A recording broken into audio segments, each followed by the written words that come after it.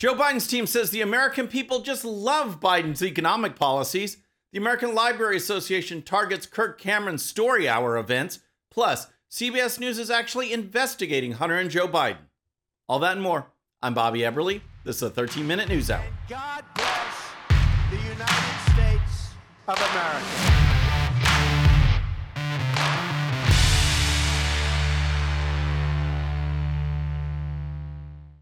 Okay, friends, welcome to the show. Happy Wednesday. I hope you're having a great week. If you're new to the show, thank you so much for tuning in. We're going to start with Joe Biden and the economy because something crazy is happening this week, and it's just straight out of the Twilight Zone. Despite terrible approval ratings, despite the vast majority of Americans feeling like the country is headed in the wrong direction, despite high inflation and gas prices, Joe Biden this week is actually taking a victory lap on the economy. That's right. This week, the entire Biden team is focusing on Biden's so-called economic successes. And it's just stunning what these people will say at press conferences and post on social media. We'll start with Biden's official presidential Twitter account, where he posted this on Tuesday. My administration has created more jobs in 2 years than any previous administration has created in the first 4 years. It's no accident. It means our economic plan is working, and this is only the beginning. Are you kidding me? Biden is actually taking credit for people returning to work following COVID shutdowns. The whole American economy was shuttered. Businesses were closed. People lost jobs. Then they returned to work, and Biden takes credit for that. What's great on Twitter now is that claims like Biden's can be instantly fact-checked and tagged so people can know what's really going on. Twitter users were quick to remind Biden of the facts.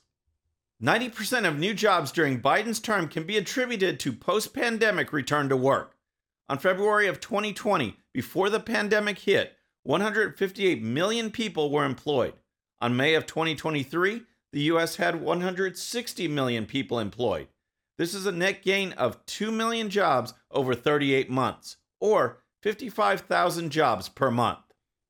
It's actually around 52,600. But the point is that Biden has done a terrible job. And at the same time as not creating jobs, Biden has ushered in sky-high inflation that the country hasn't seen in 40 years. Real wages are down month after month. And yet Biden is taking an economic victory lap. At Tuesday's White House press briefing, Biden spokeswoman Olivia Dalton actually said that Biden's economic policies are incredibly popular. Here was the question. Polling continues to show this pretty large disconnect between the economic successes that you all are touting and highlighting this week and the way Americans are actually feeling about the economy, the way they're feeling about their own wallets. You know, inflation and recession fears continue to be a pretty big pull on the president's popularity. So why do you think that is? And is this big rebrand going to be enough to bridge that divide and turn things around? Even there, the question was watered down and used language that dilutes the actual economic conditions brought on by Biden. But in any case, the point was still made. Here was the response. What I would say is that the president's economic policies are incredibly popular. When you ask people what they think about investing in our roads, bridges, and airports, when you ask people what they think about educating and empowering workers, when you ask people about how they feel about reshoring manufacturing jobs and investing in America, those things are incredibly popular. And we find that when we go out and we talk to people about it, they support Bidenomics. What a ridiculous answer. And when you hear something like this, I really hope you'll listen carefully so that you can inform your friends and colleagues about what's really being said. Dalton ignored the actual question and instead focused on issues that people like. She then looped that back to imply Biden is doing those things. So that means people must like what Biden is doing. Wrong. That's like saying we surveyed Americans and the majority loves pizza. Biden makes pizza, so they must love Joe Biden. That's wrong, folks. It turns out Biden makes terrible pizza. And that is the point. People don't like the job Biden is doing on those economic topics that they care about. In fact, he consistently receives failing grades on issue after issue after issue. Here's more from Dalton. Well, so today we're focused on tomorrow and laying out Bidenomics and talking to the American people about what that is, how it's taken shape, and how it's made a meaningful impact in their lives. That's what we're focused on for the moment. I don't have anything to preview for you in the way of future economic announcements, but look, we believe there's really substantial progress to be proud of here. You know, if someone came up and punched me in the face, it would likely have a meaningful impact on my life. But that doesn't mean I like it or that it's good for me. The American people are tired of Biden's policies, corruption, and inability to even utter a coherent sentence. But hey, let's go ahead and take a victory lap on the economy.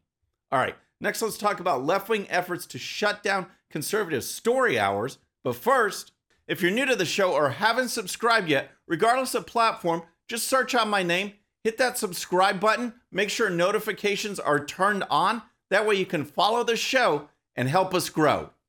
Okay, let's talk about Kirk Cameron and Brave Books and their See You at the Library event, which is scheduled for August 5th in libraries across the country. It turns out that if drag queens want to show up at public libraries and groom young children, that's perfectly okay. But if Kirk Cameron shows up and reads a faith-based book on conservative values, that's a cause for outrage. Recall when Cameron first tried to have a story hour for children and public, aka government-funded library after library turned him down? These libraries allowed drag queens, but Cameron was shut out. Then he had a breakthrough. A few libraries allowed him to read, and the response was incredible.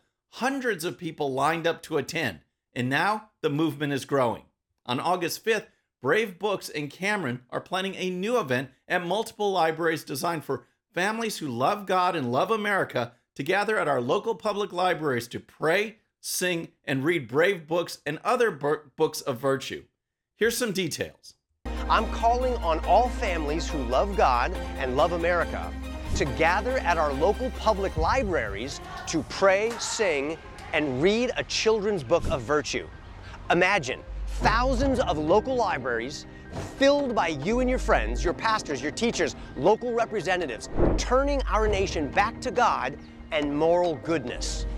Just a side note, compare that message with some of the video clips you've been seeing coming out of so-called pride parades, where children are seeing displays of bondage, nudity, guys in dog masks, and a whole host of inappropriate sexual displays.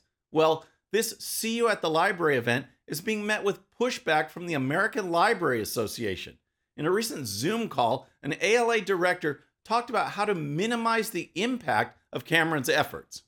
We're seeing groups that seek to censor LGBTQIA materials or disparage or silence LGBTQA library users, exploit the open nature of a public library to advance their agendas.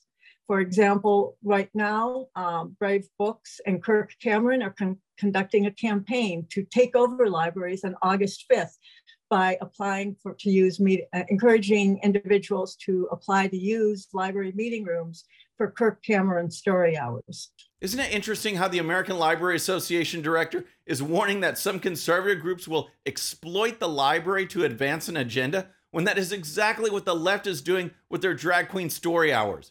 No one on the right is silencing or disparaging library users. That is simply not true. But we've seen so many times, leftist ideology is acceptable while conservative ideology isn't. Thus, a taxpayer-funded group such as the ALA has no problems telling people how to shut down a children's story hour dedicated to faith and virtues. Here's more. So here are some of the options that allow you to keep control of your library and its meeting rooms for the use of your community and for the use of the library users who might be targeted by a particular event. You can limit access to meeting rooms to persons eligible to hold a library card in your community. You can make a priority for library-sponsored programs. And what if your library decided to offer a whole host of programs in its meeting room on August 5th, making it unavailable for the public? It's incredibly sad that our government institutions do not want children to hear about faith and values and patriotism. But have a parade where a naked person is strapped down and whipped by a leather-wearing, dog-masked person? That's okay. It's up to all of us to say that's not okay. And hopefully this library event will send a huge message across the country. All right, next is a follow-up from Monday's lead story on the media actually starting to cover the Biden family corruption.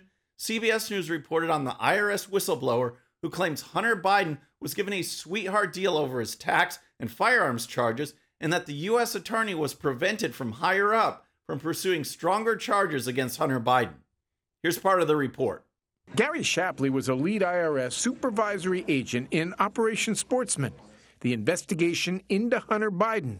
Shapley said he uncovered conduct that warranted more serious charges. There were personal expenses that were taken as business expenses. Prostitutes, sex club memberships, hotel rooms for purported drug dealers. How much did Hunter Biden owe in taxes? So from 2014 to 2019, it was $2.2 million. Millions of dollars owed in taxes, but that's only just a small part of the story. The main issue here, as far as this IRS case is concerned, is the two-tier justice system, and if pressure was brought to bear on the prosecuting U.S. Attorney David Weiss from Biden's Attorney General Merrick Garland to go easy on Hunter and not prosecute more serious charges. And Shapley told lawmakers that U.S. Attorney Weiss was blocked from bringing stronger charges. But U.S. Attorney General Merrick Garland said last week that Weiss was not.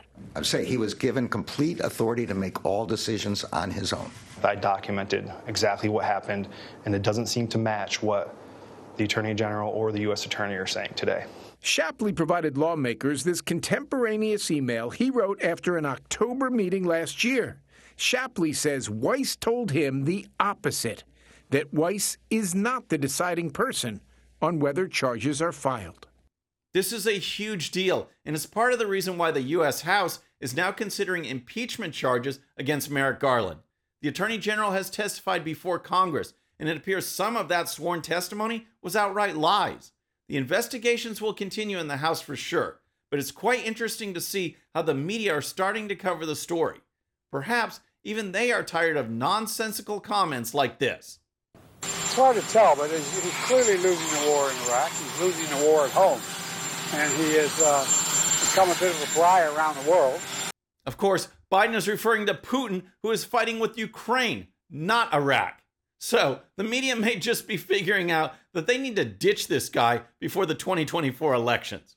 Next, a quick update on the supposed fight of the century. In case you haven't heard, Elon Musk and Mark Zuckerberg have challenged each other to a cage match, and the momentum is building.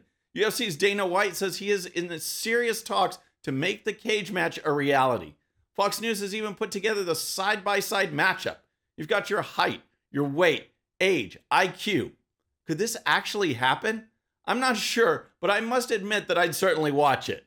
How about you? Would you watch, and who do you think would win? Let me know in the comments. All right, friends, that's our show for today. I hope you enjoyed it. And remember, today's show's one sheet is available to Patreon supporters using the link in the description. The one sheet gives you the links to all the videos and stories used on today's show, so you can dive even deeper into each issue. And with that, our next show will be Monday evening at the usual time. Until then, I'm Bobby Eberle. This is a 13-Minute News Hour.